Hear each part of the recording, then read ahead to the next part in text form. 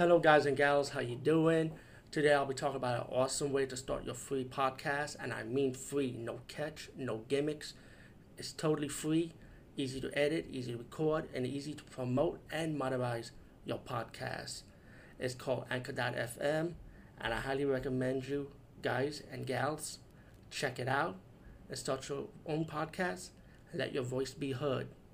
And also, don't forget to listen to Wild Dog Podcast and tell them that I sent you and that you hear it from me. So you get more people to join Anchor.fm.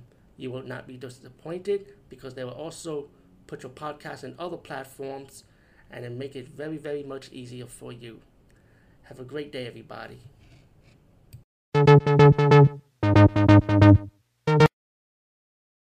This review because this movie's called Dreamaniac, and I remember seeing this movie a very long time ago on VHS, of course, because this is not on DVD. I wish it was, but Dreamaniac. What is it about? It's about this guy who's summoning up this succubus, and then he ended up having this party. His girlfriend's having this party at his house, and so the succubus ended up dropping by the party and start killing people, and summoned the guy to kill people for her too. Now, it has this twist ending. I don't want to ruin it because I'll screw up the whole movie.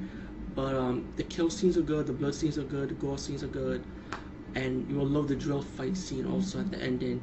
The twist ending will make you say what the fuck also, but at the same time you'll enjoy it anyway. If you like those 80s, like the mid 80s to the late 80s style of horror movies that are so campy and silly, then you're definitely gonna love this movie, man. I'll say it was right up there with Slumber Party, but it's a very enjoyable movie, man. Dreamaniac. It's good to see it again, and I love the soundtrack, by the way. The synthesizer soundtrack, it's pretty cool, man.